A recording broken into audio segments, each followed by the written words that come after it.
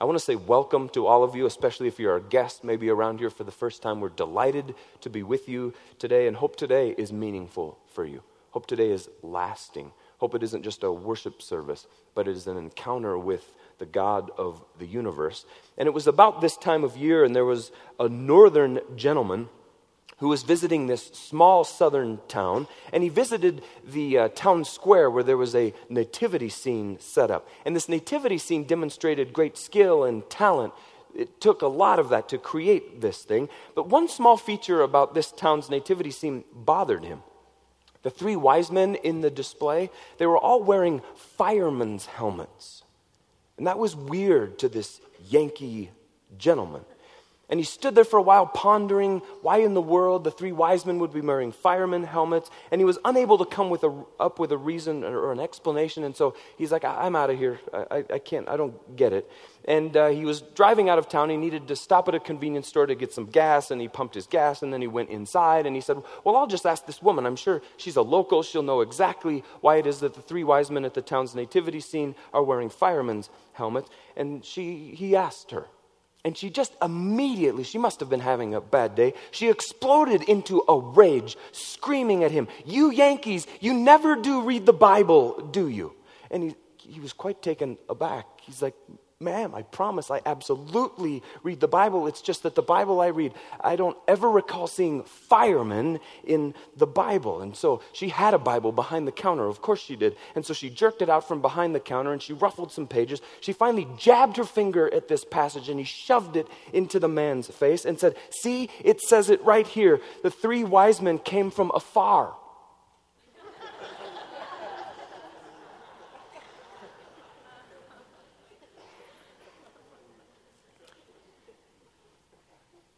We should pray. God, we're delighted to be here. We're delighted to be with you. We're delighted, God, to be celebrating you today. And God, I pray that as a community and as individuals and as families, God, that you would help us be about what you really intend for Christmas time to be about. That, God, this wouldn't just be a hustle-bustle hubbub of a season, God, but that these days and these weeks would be about worship of you. And God, I pray that our worship of you wouldn't just be like an Advent Christmas time deal. But God, that our worship of you would be 7 days a week, 24 hours a day, because you are our God and you are worthy. So come and meet with us and speak into our hearts and change us, God. We love you. Amen.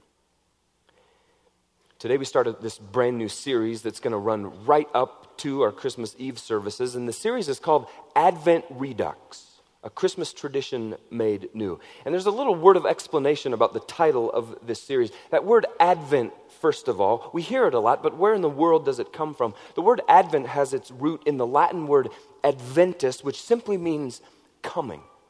It starts to make sense. Coming, right? Historically speaking, this season of Advent is the centuries-old liturgical church tradition of expectantly waiting for the arrival of the God-man, the Christ child, in the weeks that lead up to Christmas. And then the word redux, maybe you've used it before, it simply means brought back. And in case you hadn't noticed, around Journey, we're not much of a liturgical church, are we? We don't do much high church stuff around here. No robes, right? No incense, no responsive readings typically. And we don't not do that because it's bad stuff. It's just we're working off another plan as a community. But when it comes to this high church tradition of Advent, Brandon, our lead worshiper, and I, we both felt quite compelled that we as a community, by not embarking on the Advent journey, are missing out on a very helpful bit of what it means, what it is to actually ready ourselves. To ready ourselves. Just as Christ followers for literally thousands of years have been doing for the commemoration of Christ's birth, which we're going to celebrate just a few short weeks from now on Christmas Day. And thus was born this message series, Advent Redux, a Christmas tradition made new. And it's our aim in these 3 weekends, culminating in both of those Christmas Eve services, to bring back and to attempt to make new this age-old tradition of Advent toward a more meaningful Christmas season for our families, for us individually, and for us as a church community. If you've got a Bible with you, I'd invite you to turn in it to Mark chapter 1, verse 3. Matthew, then the book of Mark, second book in the New Testament. Mark chapter 1, verse 3. We're going to be in a couple of different texts today, but we're going to start with Mark 1:3 because it's from these very words that the central theme of the season of Advent all descends out of. Mark chapter 1, verse 3. You can follow along on the side screens if you don't have a text. Mark 1:3 says this: prepare the way for the Lord's coming. Prepare the way for the Lord's coming. Clear the road for him. Now, these words are penned by the gospel writer Mark. He penned them into his gospel. They're actually from the book of Isaiah. They're referring to a man named John the Baptist. You know the story. It was John the Baptist's job, to prepare the way for the coming of the Lord and Savior of the world, Jesus Christ. Now, in ancient days, it was customary that whenever notable people were to come to a city, the roads would be prepared. The roads would be made new. The roads would be cleared so that that important dignitary's journey into the city would be made much easier. And John the Baptist spoke these words, prepare the way of the Lord, at a time, when the people of Israel were wandering in this vast spiritual wilderness. Why? Well, it was a vast spiritual wilderness they were wandering in because, there was this roughly 400-year period from the conclusion of the ministry of the Old Testament prophet Malachi, who was the last Old Testament prophet, until the ministry of John the Baptist and his announcement, the arrival of the Christ child. Because it was God's silence during this period, it's referred to affectionately as the 400 silent years. And within those 400 silent years, the political, the religious, and the social atmosphere of Palestine had changed significantly. And I do not mean for the better. Within those 400 years, the people of Palestine had seen their world turned upside down. Their nation had been conquered and overrun by 2 different pagan empires, not just one, but 2. Their temple had been desecrated and defiled by pagan worship rituals that literally were the equivalent of religious rape in the high temple of God himself. The people of Palestine were subjected to a confiscatory tax policy by the Roman occupiers, and there was no sign whatsoever of God's presence. No sign of his voice, no sign of his care anywhere to be seen. And it was in the midst of God's apparent detachment during that 400-year silent period that the Jews became really despondent. They looked across their formerly glorious nation and found themselves once again, as it happened so many times throughout the rest of the Old Testament, a conquered, an oppressed, and a polluted people. It's very easy to see how their hope would have been running low, how their level of faith in the God who had repeatedly promised his deliverance and rescue would have been even lower, right? But it was the message of John the Baptist that broke that 400 years of silence. Prepare the way for the Lord's coming. Clear the road for him. From Mark 1:3. And it was this very message that the people of God had been waiting some 400 years to hear. They were rightly convinced that the only thing that could save them, that could save their nation, that could salvage their faith was the appearance of the Messiah. And John the Baptist's message was just that the Messiah, that the Savior of the world, not just the Savior of the Jews, was about to be on the scene, was about to open his public ministry. John the Baptist, he was the forerunner. He was the forerunner of the one who would lead the people out of their 400-year spiritual wilderness in what would be the second Exodus, the Exodus that would bring them and the rest of the world salvation. The central theme of this season of Advent is that we would actually follow the direction of John the Baptist.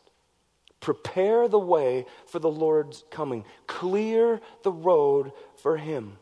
But understand this, John's direction has nothing to do with preparing for a Christmas meal or gathering Christmas gifts to give, nor preparing for the office Christmas party or anything else that so typically comes with the season, but rather has everything to do with the preparation of our hearts for the arrival of the one who has come so that we might experience life the way that God intends life to be lived.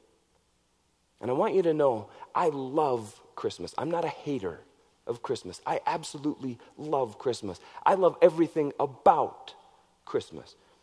In all honesty, a bit less commercialism would be quite all right with me, but I'm not all like hung up on that. I'm not crawling into a hole and emerging on December 26th or anything like that. I especially love about Christmas time what my wife does to our house this time of the year. She started a couple of days after Thanksgiving, and it is spectacular what she's done inside of our house. She strings garland around places that I didn't know that garland could be strung. She starts hauling a couple of days after Thanksgiving. She starts hauling up all of these tubs out of our crawl space. And she just, like, one after another I'm like, I didn't know our crawl space was that big. And up it comes and up it comes. Like, honey, what are you relocating everything in the crawl space? She's like, no, just getting the Christmas decorations. Like, how many do we have? My word. There's lights all over the inside of the house, a few on the outside, a lot on the inside. I sometimes worry that we have so many Christmas lights running during this time of the year that it will actually require me to go out to the side of the house, that box that's on the side of the house, that it will require me to open that thing up and actually squirt some WD-40 on that electric meter that's spinning around so rapidly because of the electric drain over there at our house. And she plays Christmas music. Holy cow. Dana plays Christmas music. Now, when we first got married, like with many young married guys, I put my foot down strongly on the Christmas music thing, right? She'd like try to pull it out the day after Halloween, and I was like, one holiday at a time. You can pull the Christmas music out the day after Thanksgiving. I think she rebelled. I think while I was at work and such, she was playing Christmas music and in her car and sneaking. She's quite a rebellious one, that Dana is, right? Over the years, you'll be happy to know I've lightened up quite a bit on the Christmas music. Now she plays it like the day after Halloween. Out it comes. And I'm all right with that. And the Christmas tree, right? I love this Christmas tree deal. I love our Christmas tree. I have this little ritual where I drive over to, I'm embarrassed to tell you, our storage unit where we have all this stuff that we don't know what to do with, but there the Christmas tree lives most of the year, and I haul it back and I put it in the garage, and then the children say, Daddy, when are you bringing the Christmas tree inside? And I wait until the right time, and I bring it inside, and I put it together, and then I get incredibly disheartened because there's thousands of lights that are burned out on it, and you can never find which little bulb, and kind of a nightmare. You know what I'm talking about, right? And the kids the other night, we decorated it just this week, and the kids, they just have a ball with the Christmas tree thing, right? And it almost falls over, the Christmas tree does, because there's only one really little spot where they like to put the ornaments, and so it like is falling over that way. You know what I'm talking about. But Dana gets all that fixed up, and it is spectacular. It looks fabulous.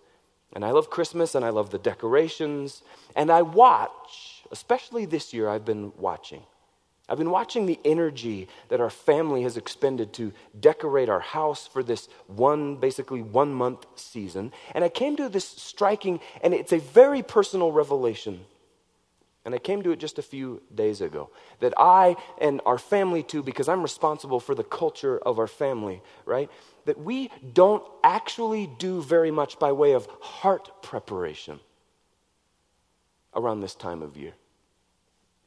That I and therefore our family don't do very much around John the Baptist's directive from Mark chapter 1 verse 3 from a couple thousand years ago to prepare the way for the Lord's coming. We do all this other stuff,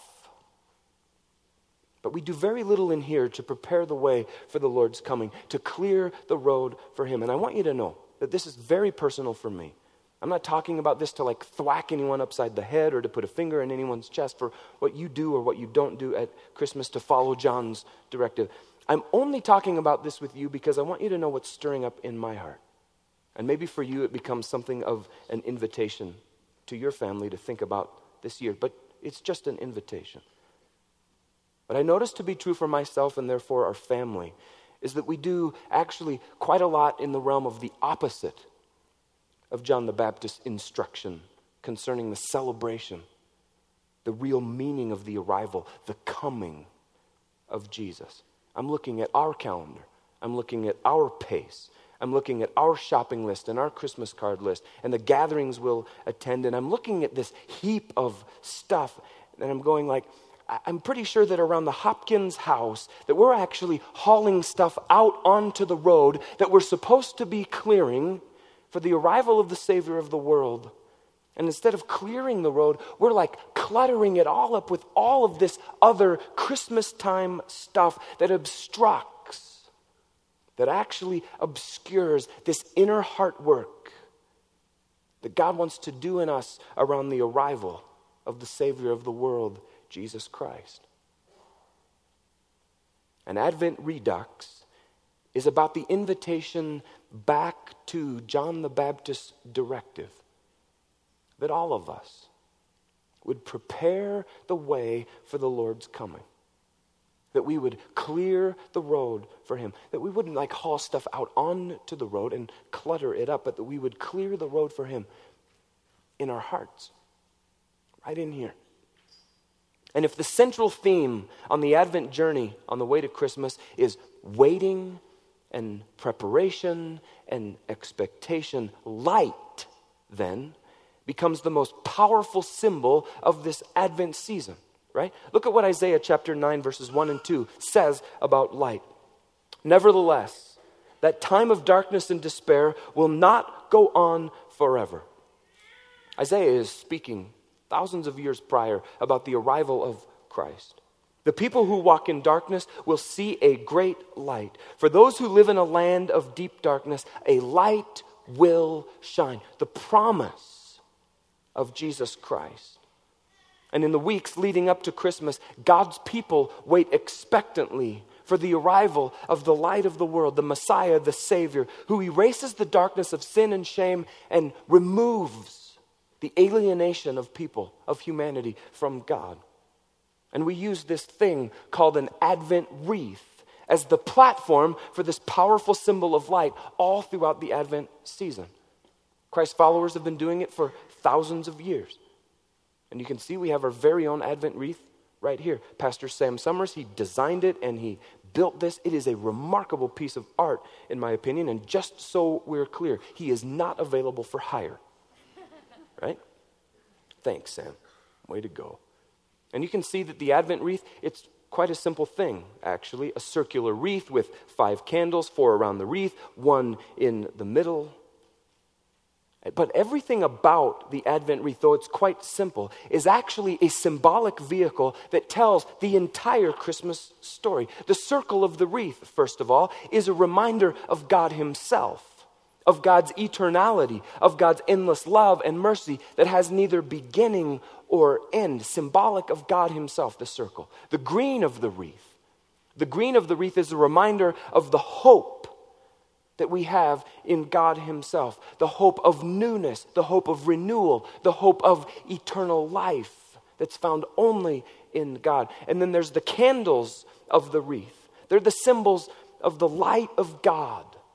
The light of God that has come into the world through the birth of his one and only Son, Jesus Christ. Those 4 outer candles, they represent that period, that season of expectant waiting and preparation during the weeks of Advent, which themselves, those 4 candles, they symbolize the 4 centuries, that 400 years of waiting for the voice and presence of God. From Malachi's last words to John the Baptist's proclamation and the announcement of Christ's arrival.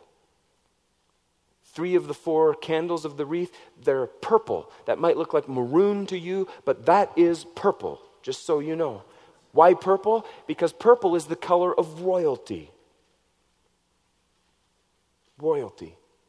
The King of Kings and the Lord of Lords. No one is more royal, no one is more regal than Jesus Christ. That 3rd candle of the wreath is pink to help lift the tone of Advent to a more celebrative tenor. And then there's the light of the candles. The light of the candles become the most powerful symbol, as I said, of the season of Advent. The light of the candles reminds us that Jesus is indeed the light of the world, which has come into the darkness of our lives, into the darkness of our world, to bring us newness, to bring us life, and to bring us hope. It's also the reminder to us, to we who follow Jesus Christ, that it is our mission, our express mission, to be lights to the world who reflect God's grace to every single person around us, every single person we're ever in contact with. And as those candles are lit throughout the Advent season, it symbolizes the darkness of fear and of hopelessness receding, and the shadows of sin falling away as more and more and more of the light of Christ is shed and is cast into the world. The flame of each new candle we light expresses and represents that something new is happening. And at the same time something new is happening, there is still more yet to come. The center candle, the white candle, is called the Christ candle. We'll light that right here on Christmas Eve in those services as the celebration of the light of the world, Jesus Christ, who has come. And the truth that the promise of so long ago has finally been fulfilled in Jesus Christ himself. And each of the 4 candles of the wreath symbolizes a different aspect of the Advent story. First is the good news candle right here. And we start right here and we move up this way. That is the good news candle right there. We'll light that in just a moment. Second is the hope candle. Third is the pink candle, which is the joy candle. The fourth is the love candle. And the first candle we're going to light is the good news candle. And we've asked Sam and Connie Summers if they would come and if they would light for us the good news candle, the first. He built it. It only seemed fitting that he would be able to light one of the candles, right? It's only fair. Yeah.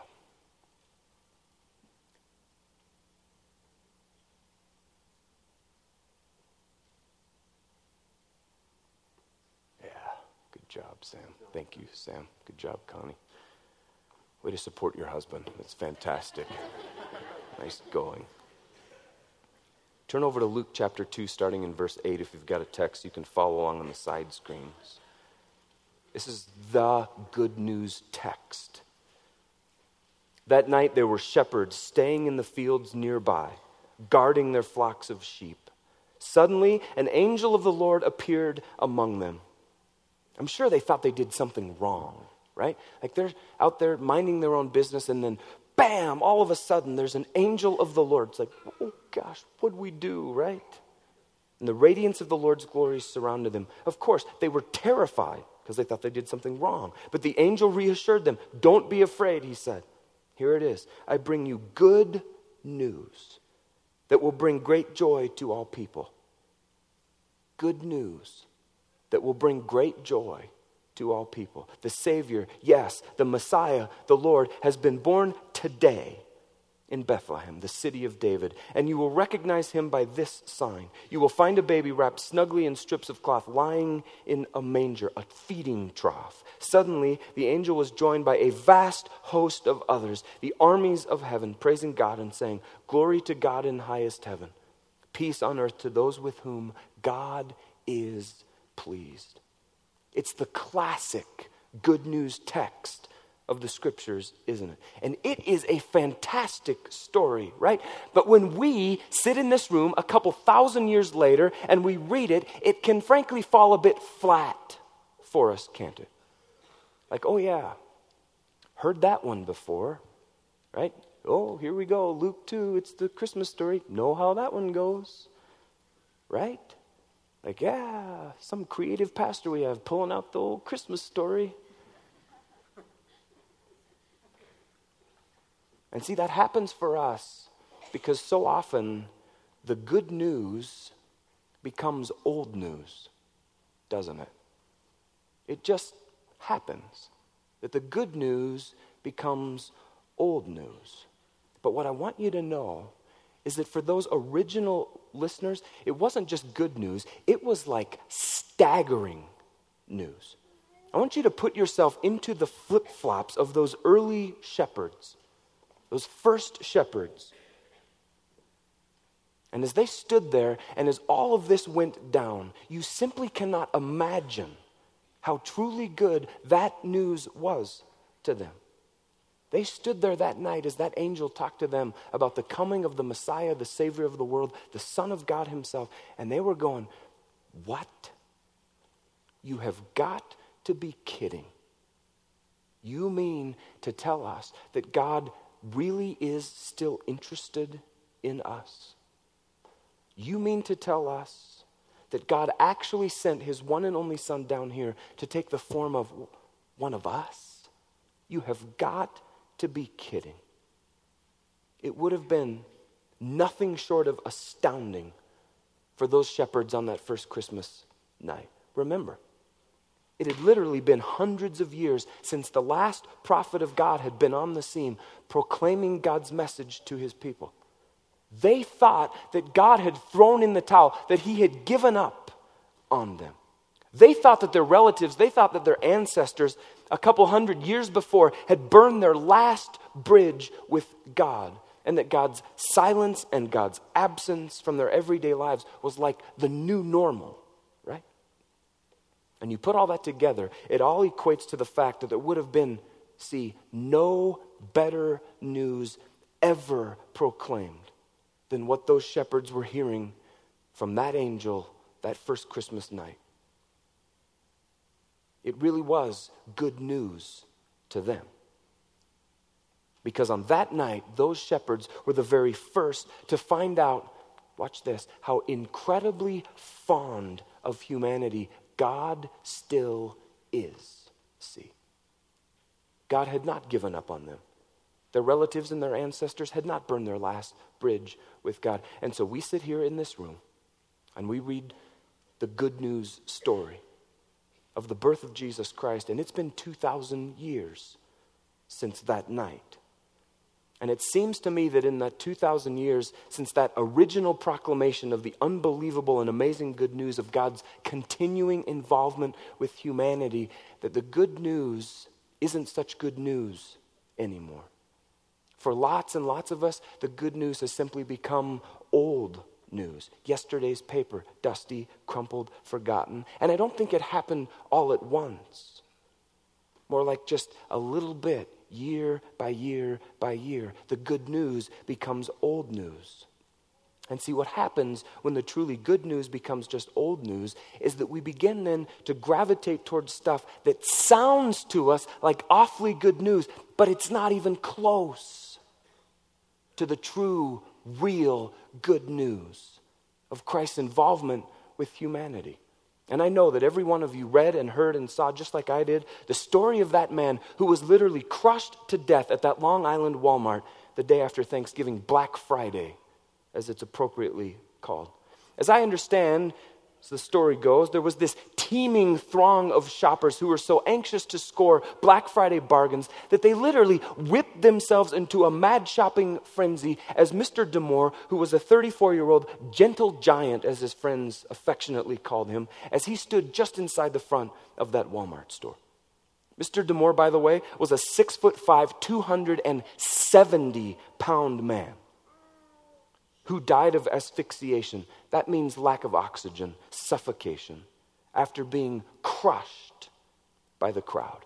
A crowd who broke down, tore down the electronic doors of that Walmart store in frantic pursuit of Black Friday bargains.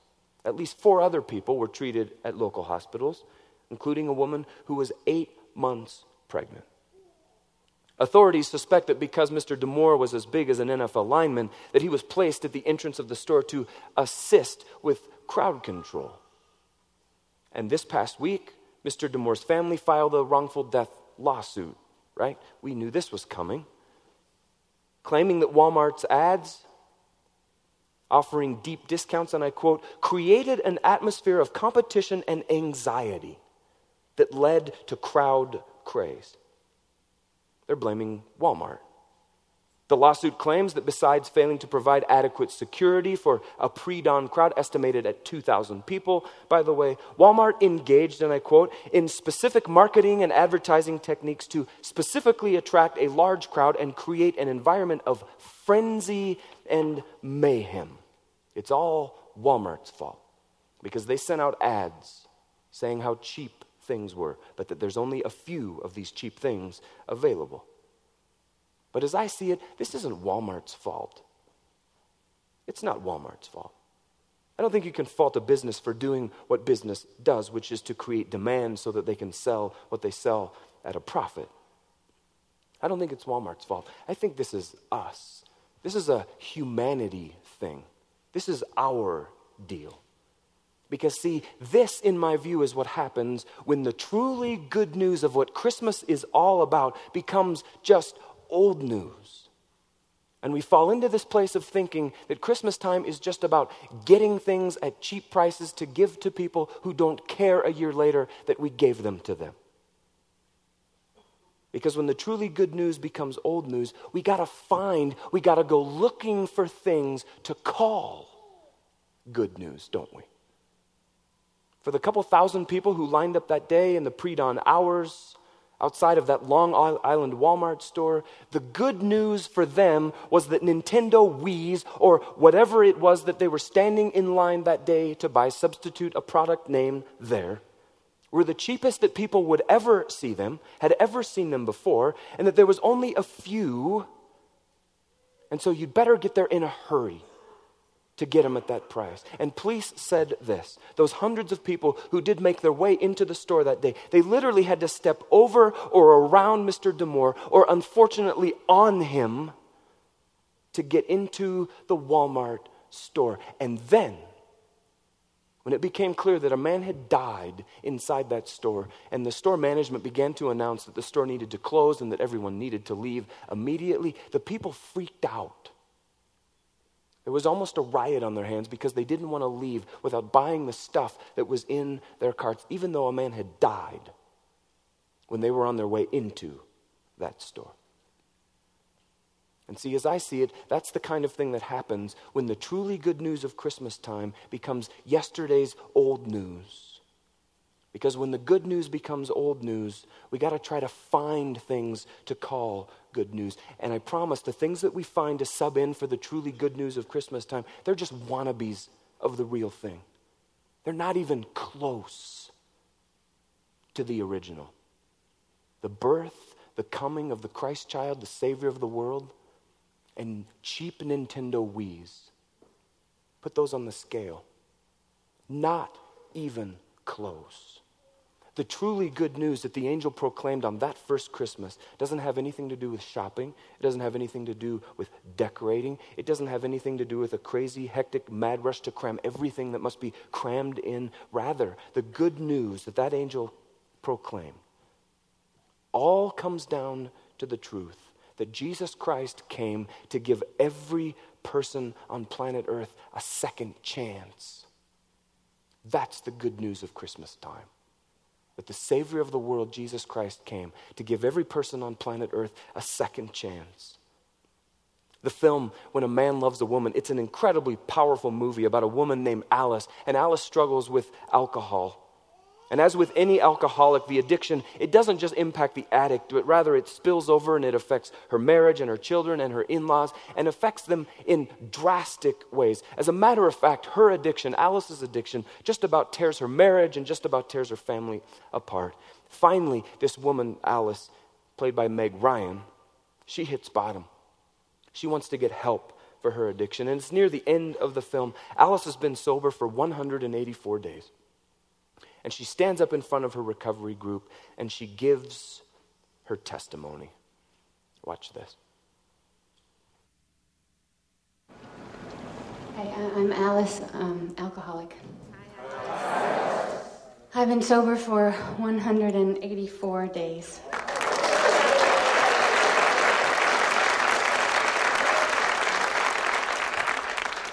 I drank my first beer when I was 9 years old. My dad's an alcoholic, so my mother liked to blame my lapse on his example. That way she could hurt both of us at once. Anyway, I liked my beer and the ones that followed. And about a year ago, I got drunk. I couldn't stop getting drunk. It had never really happened quite like that, and I still don't know why. I've lied to everyone that I know, everyone I love, and I was ashamed and terrified and humiliated every day. One day I got out of the shower, grabbed a towel, and decided to go get the paper, and nobody saw me go out the front door or at the curb, which was a very good thing because I was holding the towel just folded in my hand.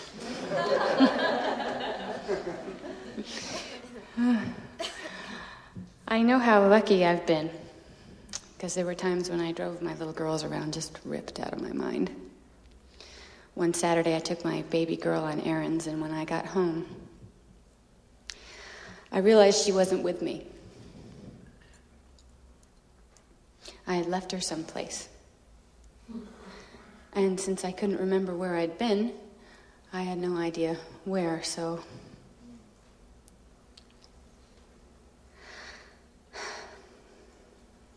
I spent the next few hours calling every shop I'd ever been to until finally the tile guy rang my front doorbell. They had found my address on a check.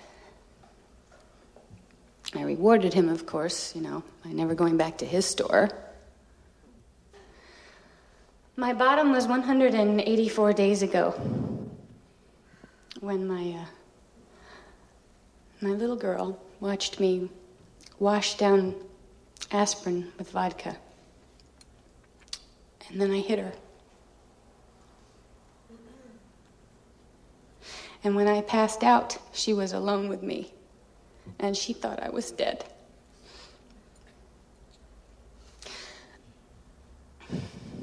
And all of my life, I will never know what that did to her. And I know I have to forgive myself for that. And I have to forgive myself for what I've done to my husband. It's horrifying how much you can hate yourself for being low and weak, and he couldn't save me from that, so I turned it on him. I tried to empty it onto him, but there was always more, When he tried to help, I told him that he made me feel small and worthless. But nobody makes us feel that, man. We do that for ourselves. I shut him out because I knew if he ever really saw who I was inside, that he wouldn't love me. And we're separated now. He's moved away. And it was so hard not to beg him to stay. And I don't know if I'm going to get a second chance, but I have to believe that I deserve one. Because we all do.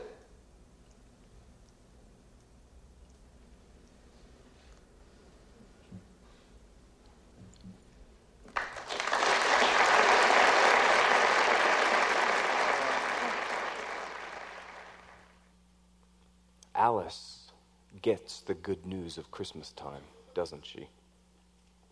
That from God's perspective, all of humanity is worthy and deserving of a second chance. No matter how bad it's been, no matter what we've done, no matter how far we've slipped.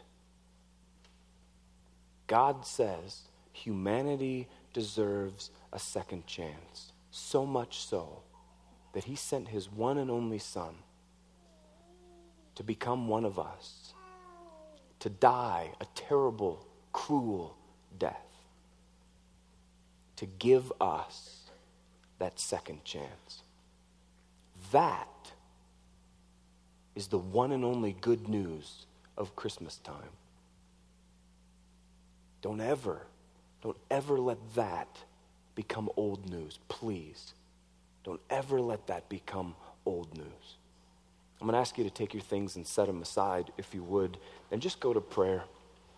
I just invite you to speak to the Lord about what it is that you're thinking about. Just tell God what's on your heart and your mind.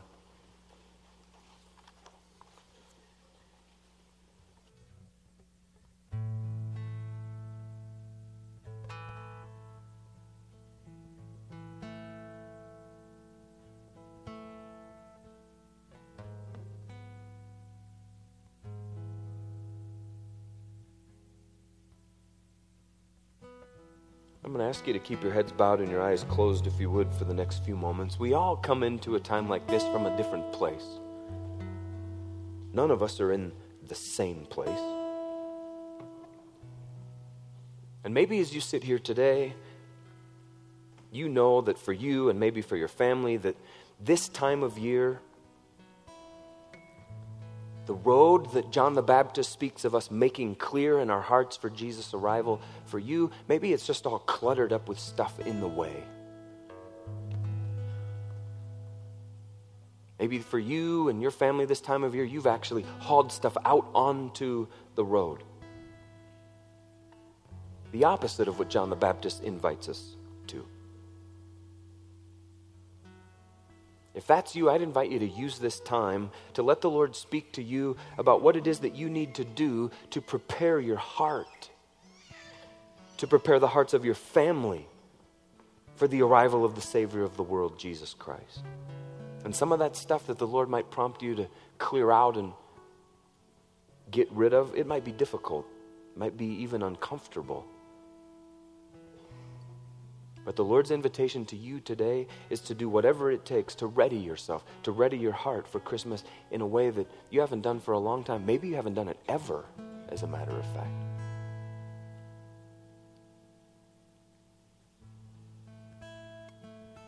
And maybe there's some more of us sitting in this room today. And for you, the good news of the one and only God of the universe who sent his Son to give you a second chance, maybe for you, that good news has become old, dusty news. Yesterday's paper. God's challenge to you today is to do whatever business you got to do with God, to allow him to reclaim the real estate of your heart that you've sold off to make room for some counterfeit substitute good news. I challenge you, I invite you to use this time to give God back the territory of your heart that you've sold off to stuff that's not even close to good news. Stuff that just gets in the way of the real thing, really. And maybe you're here today. Maybe you're in another set of people who've been searching for the true good news. I want you to know that you don't have to look any further than Jesus Christ. God, see, he has delivered his Son to you to give you a second chance. And maybe you've come to understand today how much Jesus loves you, how much he's given for you, how he died on the cross as payment for your sin, and wants more than anything to live in relationship with you. If that's you, you can step into a relationship with him right here. You can acknowledge that Jesus loves you immeasurably, that he died on the cross as the sacrifice for your sin, to be the Savior and the rescuer of your soul. You can put your faith and your trust in him because of the blood he shed on the cross for you. And if that's you, if you're choosing to do that today, I'd invite you to express that to God by praying along with me right where you're sitting, a prayer that goes like this: God, thank you so much for sending your Son Jesus to make a way for me to have a relationship with you. God, I know that I've sinned in ways that I shouldn't have, but today, God, I realize that you are perfect and that you are holy and that my sin has separated me from you. I believe with everything in me that Jesus died on the cross for my sin, and I ask you to please forgive me. Please send Jesus to live inside of me, because God, I want you to be my friend and I want you to change me, and God, I really need you to just clean my life up, please.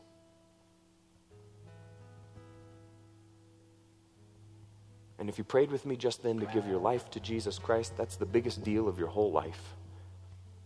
It's so weighty, as a matter of fact, that we actually ask people to tell us when they made that decision. And I want you to know it's not an embarrassing deal. Nobody's going to embarrass you. Nobody's looking around the room but me. If you prayed with me just then to yield your life to Jesus Christ, to invite him into your heart, would you be so bold to slip your hand up and to make eye contact with me and say, yes, today I receive the good news of the Savior of the world who came to give me a second chance. You two, both of you back there, way to go.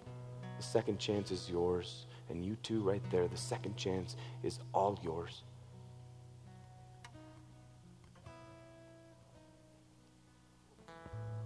Do you make sure I catch your eye, please? I don't want to miss anybody.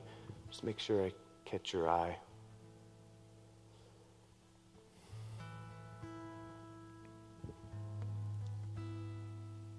God, we're simply undone by the reality that you sent your Son to give us a second chance. From our perspective, we sure don't deserve it. But we're so glad that you think we do. And we worship you in gratitude and thanksgiving because of such a gift. And God, our commitment as a community is that we won't let the good news just become old news. That God will constantly be about walking in the good news and living the good news, advancing the good news. The good news of your second chance to all of humanity, God. And I pray that this time of year we'd be about giving away your second chance. Maybe there's some people, God, in our lives who deserve a second chance from us. Maybe there's some people in our lives who we need to reconcile, who we need to make right with, who we need to bury the hatchet. Give us the courage and the boldness to do just that, God, to do hard things that are right, and hard things that are about the things that you're about, God. We love you and we worship you. We receive your good news as a personal gift to us, God. We pray all of this in the precious and holy name of Jesus Christ, our sin bearer and the Savior of the world. And the church said, amen.